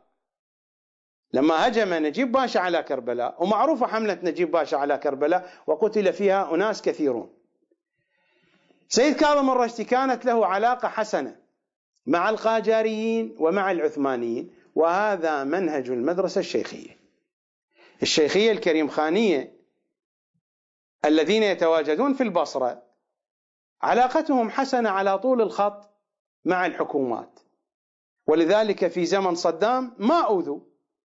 وكانت المدرسة الأصولية يقولون عنهم بأنهم عملاء وجواسيس، أبدا. الشيخية لا يقتربون من السياسة. الآن الشيخية في الكويت ما عندهم مشاكل مع الحكومة الكويتية، بل حالهم حسن وأمورهم جارية على أحسن ما يرام، لأن الحكومة الكويتية عالمة بأن هذه المجموعة لا شأن لها ولا علاقة لها بالأمور السياسية. كذلك صدام كان يعلم بأن هؤلاء الناس لا شأن لهم بالأمر السياسي، لا من قريب ولا من بعيد، لا يتظاهرون بذلك ولا يخفون أمرا، حقيقتهم هي كذلك، فلم يتدخل في شؤونهم. نعم عمهم الأذى العام الذي يعم كل العراقيين، هم حالهم حال العراقيين، لكن لم يتوجه لهم أذى بشكل خاص. هذه القضية من البداية المدرسة الشيخية كانت تلاحظ قضية العلاقة مع الحكومات، وهي تستفيد بذلك. لولا علاقة الشيخ الإحسائي مع السلطة القاجارية لقضي على الشيخ الإحسائي من أول الأمر، ولولا علاقة السيد كاظم الرشدي مع الدولة العثمانية في بغداد لقضي عليه من أول الأمر. فكانت له علاقة مع نجيب باشا، مثل ما للمراجع علاقات مع دوائر الأمن. الآن في زماننا هذا، في زمان البعثي، الآن المراجع في النجف أليس لهم علاقات بالحكومة؟ ولو كانت غير هذه الحكومة أي حكومة تأتي لهم علاقات، هذا شيء طبيعي، هذا لا يعد إشكالا. كما قلت أن السلطة الدينية هي كالسلطة الدنيوية، لها أغراض، لها شؤونات، لها أهداف، لها حاجات، لا بد من أن تتماشى مع الوضع العام، مع الوضع السياسي والاجتماعي، وهذه من الضرورات، هذه ليست عيبا إذا كانت بالحدود المنطقية والمقبولة، لا أن تصل إلى حد الاستخذاء وأن يكونوا عبيدا للحكومة، وصار بعض العلماء كذلك، لكننا نتحدث عن الحد المنطقي، عن الحد المقبول، عن الحد الضروري. هذا الأمر يجري حتى في زمان الأئمة كان مع الخلفاء على أي حال. فلما هجم نجيب باشا على كربلاء وجاء بقوة ضخمة بحكم علاقة نجيب باشا بسيد كاظم الرشدي، أعطى الأمان لسيد كاظم وأتباعه ولكل من يأتي إلى دار سيد كاظم. الكربلائيون ماذا قالوا من المدرسة الأصولية قبل أن تبدأ الحملة؟ قالوا لو نذبح بكاملنا، نذبح نحن وعوائلنا، ولا نلتجئ إلى سيد كاظم فنوسطه عند نجيب باشا، لأن هو اقترح عليهم، قال أنا أتوسط عند نجيب باشا وندفع هذه الحملة والغائلة عن كربلاء. قالوا لو نذبح نحن وعوائلنا ما نوسط هذا الرشتي وبعد ذلك يكون له فضل علينا. ولما هجم نجيب باشا ودمر كل شيء في كربلاء، بعد ذلك نفس رجالات كربلاء ونفس علماء وشخصيات كربلاء لجأوا إلى دار السيد كاظم الرشتي بعد أن ذبح أولاد الخايبة الذين يذبحون في كل عصر. دائما أولاد الخايبة، أولاد الطبقات الفقيرة، يذبحون ضحايا وقرابين، وفي النهاية الرؤساء والوجهاء إن كان من المراجع أو من القادة السياسيين أو من شيوخ العشائر أو من كبار التجار، هؤلاء يسلمون على أنفسهم. والحكاية هي الحكاية. إلى أن توفي السيد كاظم الرشتي سنة 1259، هم أتباعه يقولون بأنه مات سما. أنا بالنسبة لي لا أستطيع أن أنفي أو أثبت، لأن هذه القضية تتكرر في تاريخ علماء الشيعة. أي مجموعة يموت عندها عالم حتف أنفه قالوا بأنه قد دس له السم. بعض الحالات يمكن أن نجد عليها قرائن، لكن أتباع السيد الرشتي يقولون بأنه لما ذهب إلى زيارة الكاظمين استدعاه نجيب باشا، دعاه إلى دعوة، فزار نجيب باشا الوالي العثماني، يقولون وقدم له القهوة فدس له السم في القهوة. والبعض منهم يقولون بأن السيد كان قد أخبر بهذا الأمر قبل أن يقع. لا نريد أن ندخل في المبالغات وما يتعلق بأمر التصنيم وإعطاء الكرامات، وربما تكون صحيحة وربما لا، ولكن حذاري من مثل هذه الكلمات، لا أريد أن أدخل فيها.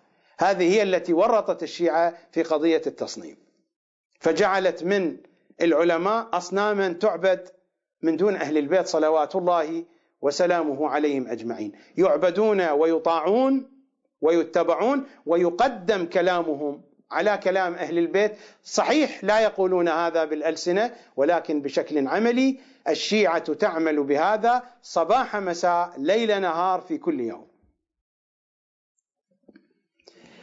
بعد وفاة السيد كاظم الرشتي ودفن عند الحرم الحسيني، الذي تصدى لزعامة المدرسة الشيخية هو ابن السيد كاظم الرشتي، وهو السيد أحمد ولده الأكبر، الذي توفي سنة 1295 للهجرة، يعني توفي بعد وفاة والده ب36 سنة. تعرض لأذى كثير خلال هذه المدة، أما وفاته فقد قتلوه قتلا. صلى صلاة المغرب والعشاء في الحرم الحسيني، وخرج من الحرم الحسيني باتجاه شارع السدرة، وكان في ذلك الوقت كان زقاقا صغيرا، الآن هو شارع معروف بجنب الحرم الشريف، شارع واسع. في تلك الأيام كان زقاقا صغيرا يسمى بزقاق السدرة. فخرج من الحرم ومعه جماعة، معه ولده قاسم ابن سيد أحمد، ومعه أحد المشايخ من القريبين منه وهو الشيخ محمد فليح. فلما خرج سيد أحمد إلى الزقاق هجموا عليه نفس الأشخاص من نفس الأسرة من نفس المجموعات التي كانت تحارب والده السيد كاظم،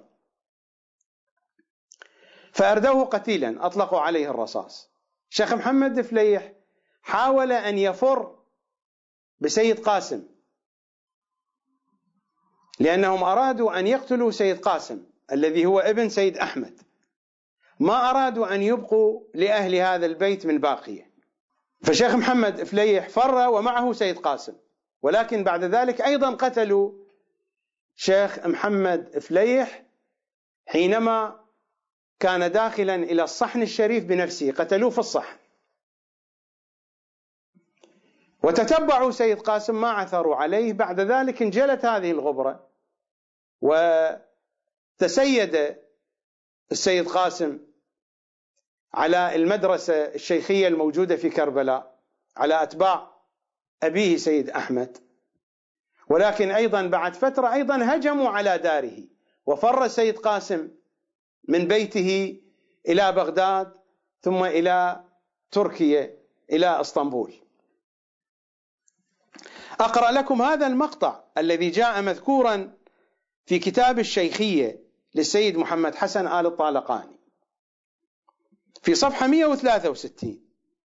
يقول: أقدم آل كمونة من بيوت كربلاء لسابق عدائهم مع السيد أحمد ابن السيد كاظم الرشتي المقتول عام 1295، سيد أحمد المقتول يعني. وكانوا يتطاولون على الناس بحماية الإنجليز وبمساعدة جمع من أعراب أطراف كربلاء، أقدموا على الهجوم على دار السيد قاسم ابن السيد أحمد الرشتي، فهرب صاحب الدار، يعني سيد قاسم هرب إلى بغداد، فهرب صاحب الدار ونهب ما كان فيها، وأشعلت النيران بعد ذلك. تلاحظون القضية هي القضية، نهب، قتل، حرق، نفس العملية، لكن في صورة يباشرها المرجع بنفسه، وبصورة يباشرها من وراء الكواليس. فهرب صاحب الدار ونهب ما كان فيها، وأشعلت النيران بعد ذلك. وبعد الفراغ منها، يعني بعدما أحرقوا الدار ونهبوا ما فيها، هجموا إلى داخل الرواق الحسيني، هجموا على الحرم إلى داخل الرواق الحسيني. لماذا؟ لأن قبر سيد كاظم الرشتي موجود هناك، فقلعوا صخرة قبر السيد كاظم الرشتي وتلميذه الكرماني، لأن الكرماني بعد وفاة السيد كاظم الرشتي ذهب إلى إيران وأسس مدرسة في منطقة كرمان، ولكن حين توفي جيء به من هناك ودفن إلى جنب أستاذه. فقلعوا صخرة قبر السيد كاظم الرشتي وتلميذه الكرماني، ونهبوا ما كان هناك من نفائس الأشياء المذكورة، لأن كانت لهم مثل مقبرة خاصة بهم.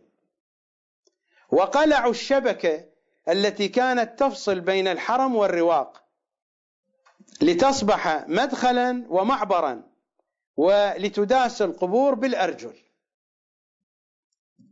ثم وضع بدل الشباك باب هو الآن أحد أبواب الحرم الطاهر.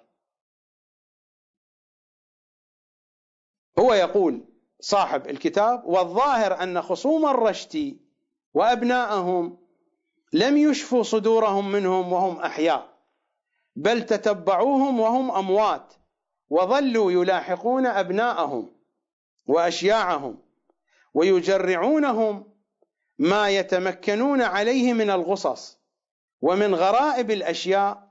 هو المؤلف يقول: ما وقفت عليه في بعض منشورات ديوان النشر والترجمة والتأليف التابع لجامعة مدينة العلم للإمام الخالصي الكبير في الكاظمية، جماعة شيخ محمد الخالصي. شيخ محمد الخالصي كان من أشد أعداء المدرسة الشيخية، وعنده كتب يقول فيها بأن الشيخ الإحسائي وبأن السيد كاظم الرشتي كانوا من قساوسة النصارى، ودخلوا في كربلاء لتضليل الشيعة، لتضليل المسلمين. موجود هذا في كتبه. فقد قدم له الناشر كلمة جاء فيها: والذي يؤخذ على أهل كربلاء أنهم لم يكافحوا هؤلاء المشركين يعني الشيخية ويتقوا ضلالهم بالطرق الإرشادية وغيرها إلا ما جرى للمرحوم الشيخ فخري كمونة أيام الحرب العالمية الأولى، فإنه قضى عليهم ونبش قبر كاظم الرشتي وعفى أثره وأحرق ما فيه من رميم، وذكر أن ذلك بوصية من أبيه إذ قال له متى سنحت لك هذه الفرصة فافعل ذلك، وسيأتي في فصل أولاده وأحفاده سبب عداء آل كمونة المستحكم إلى آخره. هذا الكلام موجود في صفحة 163 في صفحة 163 نقلا عن كتاب الاعتصام بحبل الله صفحة 8. وهذا الكتاب الذي بين يدي هو الشيخية للسيد محمد حسن آل الطالقاني، وموجودة هذه المضامين في كتب أخرى. ولا زالت القضية هي أنا لست بصدد التاريخ لكل صغيرة وكبيرة، إنما حديثي عن الموضوع في خطوطه العامة. تلاحظون معالم الجريمة هي التشريد، القتل، الإحراق، النهب، نبش القبور، التمثيل بالأجسام وبالأجساد، قتل الأطفال، إرعاب العوائل. كل هذا يجري داخل الواقع الشيعي، ويجري داخل المؤسسة الشيعية، ويجري فيما بين الزعماء الدينيين وفيما بين مراجع الشيعة. أليس كل هذا في هذا الجو؟ ويوجد أكثر من ذلك وأكثر وأكثر. الشيخ فضل الله النوري كيف قتل ومن الذي قتله؟ صحيح الحكومة قتلته في إيران، ومن الذي حكم بسفك دمه؟ أليس علماء دين أيضا حكموا بذلك وجاءوا به وشنقوه أمام الناس، والناس تتدافع على عصاه وعلى عمامته وعلى عباءته للتبرك بها، وهو يشنق ويعلق بالحبل. وشواهد كثيرة إن كانت في الماضي البعيد أو في الماضي القريب أو في الوقت الحاضر في العصر الحاضر. تتذكرون كيف تمت عملية قتل السيد مجيد الخوئي، وكيف مثل بجسده، وكيف قطعوا خنصره، والتفاصيل الكثيرة، وأنا لا أريد الخوض فيها، أنا هنا فقط أشير إلى شواهد. قتلوا هذا الرجل، هذا السيد قتلوه ظلما، قتل ظلما. أنا هنا لا أريد أن أقول بأن السيد مجيد الخوئي كان كاملا مكملا أبدا،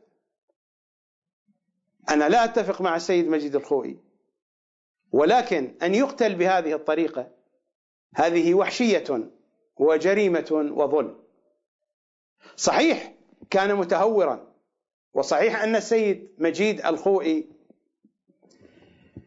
لربما قام وبشكل شديد وقوي في التعرض لمرجعية السيد محمد الصدر أيام حياته، وهو يتنقل في البلدان يشوه سمعة السيد محمد الصدر. وهذا صراع موجود، صراع بين آل الصدر وآل الخوئي وإلى يومك هذا، مثل الصراع بين آل الحكيم وآل الصدر. كم راح من القتلى من شيعة أهل البيت بسبب الصراع بين آل الحكيم وآل الصدر؟ أنا لا أريد الخوض في هذه التفاصيل لأن الدماء لا زالت حارة تغلي، فلا أريد أن أضع يدي على مواضع الجروح الطرية الندية فأكلم هذه الجروح، وإلا عندي من التفاصيل الكثير، لكنني لا أريد الخوض في هذه القضية، إنما هي صور سريعة، شريط سريع للأحداث. أليس هذه الأحداث تشبه تلك الأحداث؟ خلافات في الرؤية في وجهة النظر، الصراع بين آل الحكيم وآل الصدر خلاف في الرؤية، خلاف في أساليب العمل وفي التقييم الفكري الصراع بين آل الصدر وبين آل الخوئي، والذي تجلى بين السيد السيستاني وبين السيد محمد الصدر وبقية المراجع، والاتهامات التي وجهت للسيد السيستاني بأنه وراء قتل السيد محمد الصدر، وهو بريء من ذلك براءة الذئب من دم يوسف. الاتهامات التي وجهت للسيد محمد الصدر بأنه هو الذي كان وراء قتل البروجردي، قتل الشيخين البروجردي والغروي، ألم توجه اتهامات إلى السيد محمد الصدر وكان بريئا من ذلك؟ حتى مقتل السيد محمد الصدر توجهت فيه الاتهامات إلى السيد محمد باقر الحكيم، وشاع هذا الأمر. وما حدث في قم من هجوم الصدريين على السيد محمد باقر الحكيم في مجلس الفاتحة الذي أقيم في مسجد أعظم، هجموا على السيد محمد باقر الحكيم بالأحذية وبكل شيء كان في أيديهم. ونفس الأمر تكرر حين هجموا عليه في الحرم الشريف للسيدة المعصومة في صحنها المبارك في يوم الأربعين الحسيني، بنفس الطريقة هجموا عليه بالأحذية أيضا، والتي يؤرخها من أرخ لتلك الحقبة فيسميها بانتفاضة النعل الأولى وانتفاضة النعل الثانية. هذه موجودة في الكتب، مكتوبة هكذا بهذا العنوان للذين أرخوا لتلك المرحلة السياسية. لماذا؟ لأن كراسا وزع في العراق ينال وبشكل وقح من السيد محمد الصدر، وهذا الكراس إنما صدر من جهة السيد الحكيم، والذين وزعوا هذا الكراس في ذلك الوقت هم أتباع فيلق بدر. فيلق بدر في ذلك الوقت هم الذين وزعوا هذا الكراس الذي عرف بعد ذلك بكراس الفتنة. من أراد أن يطلع على هذا الكراس هو موجود، هناك كتاب مرجعية الميدان لعادل رؤوف، مرجعية الميدان لعادل رؤوف في صفحة 410 إلى صفحة 430 الكراس الذي صدر من جهة المجلس الأعلى. صحيح بشكل رسمي لم يقل أحد ذلك، لكن القضية نحن نعرفها. حتى هنا في الكتاب مكتوب دراسة تنسب إلى المجلس الأعلى للثورة الإسلامية في العراق، نحن نعرفها، هو صدر من جهة السيد الحكيم، كتب وصدر من جهة المجلس الأعلى، والذين تولوا توزيعه في العراق هم فيلق بدر آنذاك. من مصادر هذا الكراس لو كان عندي وقت لقرأت لكم مقاطع، كنت قد اخترت من هذا الكراس مقاطع، لكن ما عندي وقت، يمكنكم أن تراجعوا. ما هي المصادر لهذه المعلومات؟ أحد هذه المصادر تقارير عدة أشخاص أرسلوا خصيصا للاجتماع بالمراجع والعلماء. المراجع والعلماء وراء كل شيء، وراء هذه التفاصيل.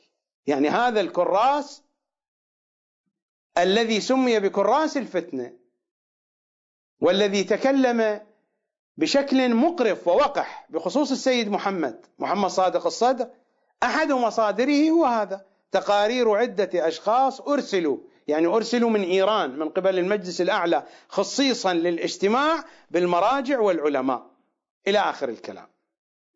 وهذا الكراس منشور أيضا في كتاب الصدر الثاني الشاهد والشهيد، مختار الأسدي، وكان من أتباع السيد محمد باقر الحكيم. صحيح حين كتب الكتاب كان قد خرج من دائرة السيد محمد باقر الحكيم، وكان عضوا في المجلس الأعلى على ما أتذكر من صفحة 125 إلى صفحة 150، من صفحة 125 إلى صفحة 150، وأيضا نفس الشيء لما يذكر المصادر، لأن هو نقل نفس الكراس الذي نقله عادل رؤوف. أحد هذه المصادر تقارير عدة أشخاص أرسلوا خصيصا للاجتماع بالمراجع والعلماء. هذا كتاب ثاني. وكتاب ثالث اغتيال الشعب للسياسي العراقي فائق الشيخ علي، أيضا موجود من صفحة 83 مع تعليقات وضعها المؤلف إلى صفحة 152، ونفس الكلام. أحد مصادر هذا الكراس تقارير عدة أشخاص أرسلوا خصيصا للاجتماع بالمراجع والعلماء.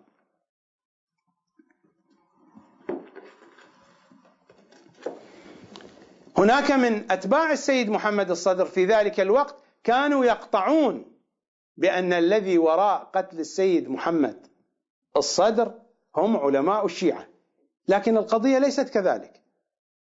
الذي قتل السيد محمد الصدر هم البعثيون، لكن البعثيين استغلوا الفرصة واستغلوا الأحداث، حتى أنهم في الإعلام أشاعوا بأن الذين قتلوا السيد محمد الصدر هم الذين كانوا يعادونه من علماء الشيعة.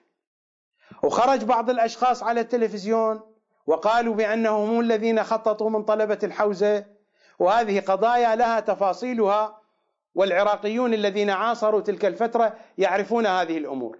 لو كان هناك متسع من الوقت لا تشعبت في حديثي عنها وذكرت التفاصيل، فإني عالم مطلع على صغائرها وكبائرها. لكنني فقط أقرأ هذا المقطع في صفحة 422 من اغتيال شعب لفائق الشيخ علي، يتحدث عن قضية جدا مهمة، أن السيد محمد الصدر لما ضربوه بالرصاص لم يمت، كان حيا، كان فيه رمق، ونقلوه إلى المستشفى وكان فيه رمق، وكان في الصدر الثاني رمق.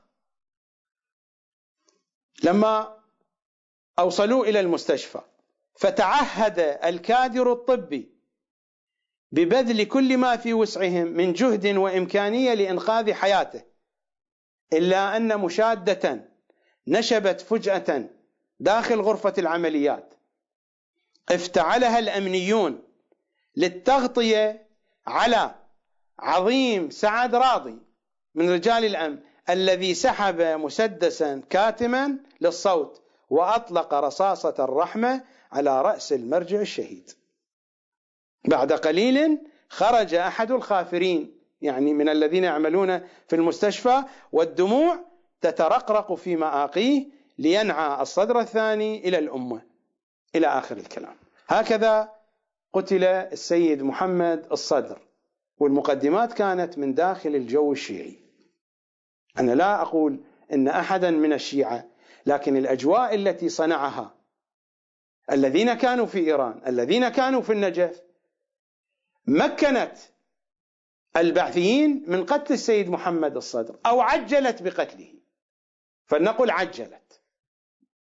عجلت بقتله بهذه الطريقة البشعة التي تحدث عنها هذا الكتاب.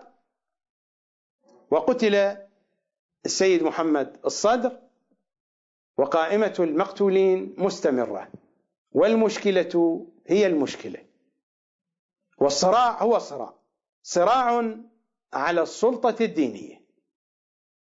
الذين عايشوا مرجعية السيد محمد الصدر في النجف يعرفون ما لقي من مراجع النجف، ويعرفون مرارة الصراع بينه وبين مرجعية السيد السيستاني ومرجعية السيد محمد سعيد الحكيم والآخرين. وقد انقسمت المرجعية آنذاك، هكذا قسمها أصهار المراجع وأولاد المراجع وحواشي المراجع، إلى نوعين من المرجعيات، إلى مرجعيات الأعيان، وهي مرجعية السيد السيستاني، والمرجعيات الأخرى التي تسير في ركابها أو في موازاتها، وإلى مرجعية جديدة اسمها مرجعية المعدان. مرجع المعدان كان السيد محمد صادق الصدر رضوان الله تعالى عليه. تلاحظون التقسيم كيف يكون تقسيما خطرا أن تقسم المرجعية بهذا اللحاظ، ولكن الحقيقة هي هكذا، لأنهم قسموا الناس إلى أعيان وإلى معدان. حتى في العطاء فإن الأعيان يختلفون في أعطياتهم. المرجعية تعطي لأشخاص وضعتهم في طبقة الأعيان، طبقة النبلاء، وإلى يومك هذا في مرجعية السيد السيستاني وسائر المراجع الآخرين طبقة الأعيان لها أعطيات ولها خصائص حتى وإن كانوا لا يستحقون ذلك بحكم الشرع. أما طبقة المعدان، وغالبا أكثر طلبة الحوزة الطلبة الصغار، الطلبة الذين يدرسون المقدمات، خطباء المنبر، غالبا هؤلاء من طبقة المعدان. فلذا طبقة المعدان أعطياتها زهيدة وزهيدة جدا. هذا التقسيم، تقسيم النبلاء والأقنان، هو نفس التقسيم اليوناني القديم. لا زال هذا التقسيم ينخر فينا، كما لا زال نفس المنهج اليوناني في الدراسة ينخر في هذه الحوزة. المنهج اليوناني ينخر في هذه الحوزة أولا باعتماد الفكر والبحث على المنطق الأرسطي. حوزتنا قائمة على المنطق الأرسطي. هذا لا يعني أن كل شيء في المنطق الأرسطي ليس صحيحا.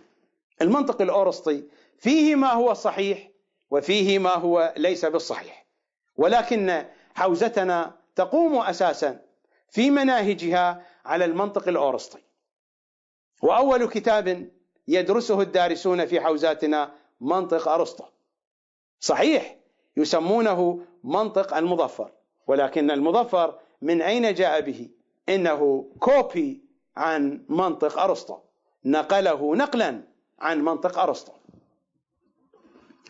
منطق المظفر هو منطق أرسطو عينا بعين وحرفا بحرف، نفس الأفكار، نفس المفاهيم، نفس التقسيمات، نفس التعاريف، نفس المنهج، نفس الأساليب الاستدلالية، هو قل منطق المظفر كما هو شائع في حوزاتنا كاسم للكتاب، أو قل منطق أرسطو بلحاظ المفاهيم والنظريات والأبحاث والأفكار والتعاريف والمصطلحات.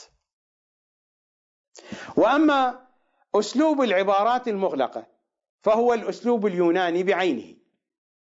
كانت طبقة النبلاء وهي طبقة قليلة تريد أن تجعل العلم محصورا بأولادها، فتطلب من أهل العلم أن يكتبوا الكتب بلغة لا يستطيع أحد أن يفهمها إلا أن يدرس هذه اللغة، حتى لا يستطيع الأقنان وشباب الأقنان وأبناء الأقنان، طبقة العبيد. الأقنان جمع لقن، والقن هو العبد الكامل ظاهرا وباطنا، قوة وروحا.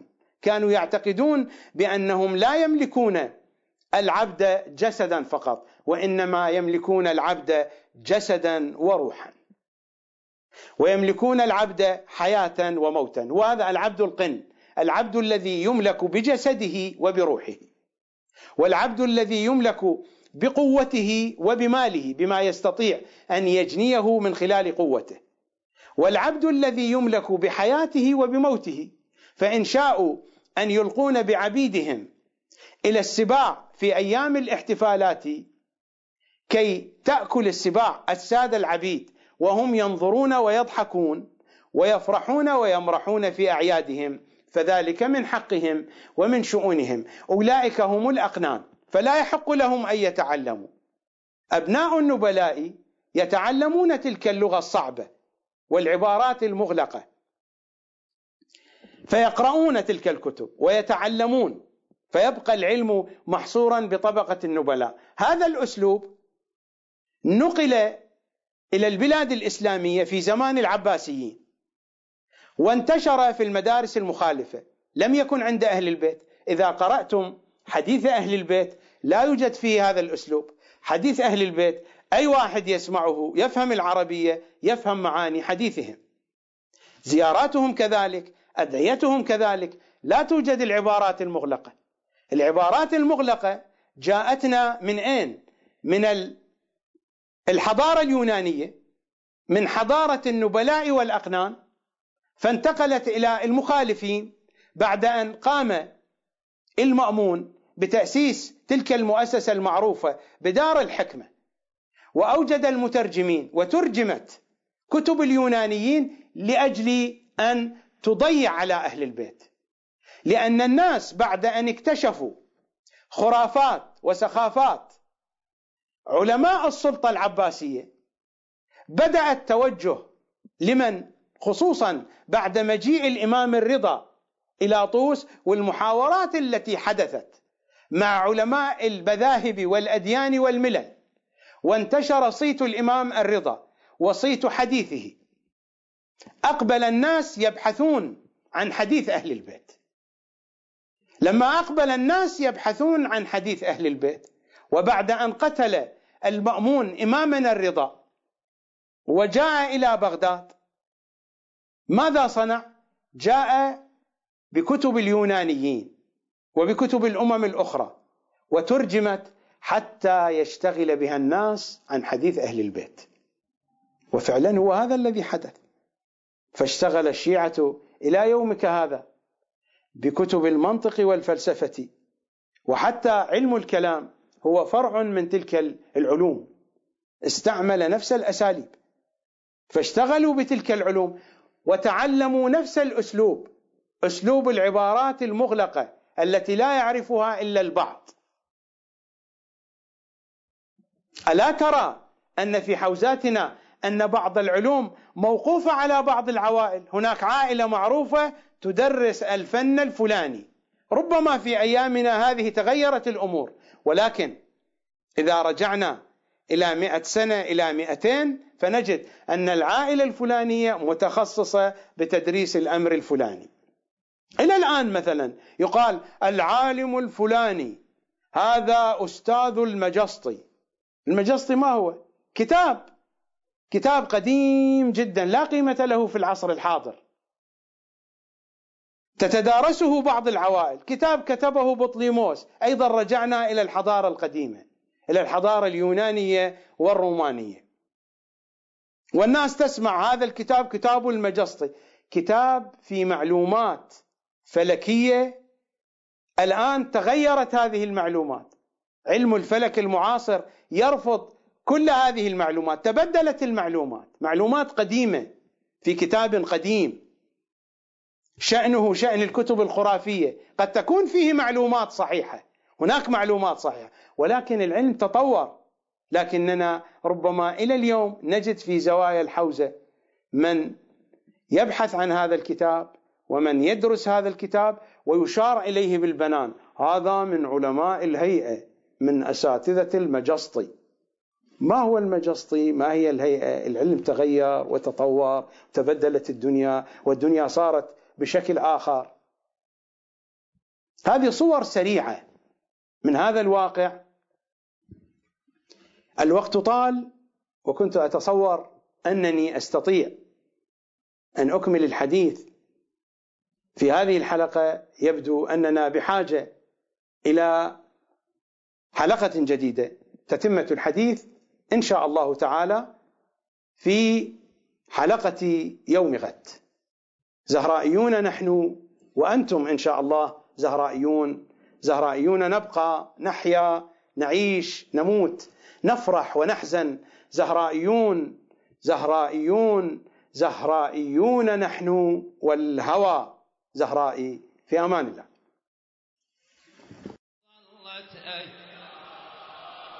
والقائم ترفل راياته، هلا بيك ظلت أيام، والمهدي يصفح،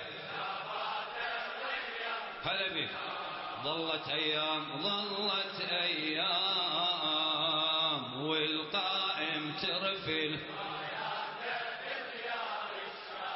ظلت أيام والمهدي يصفح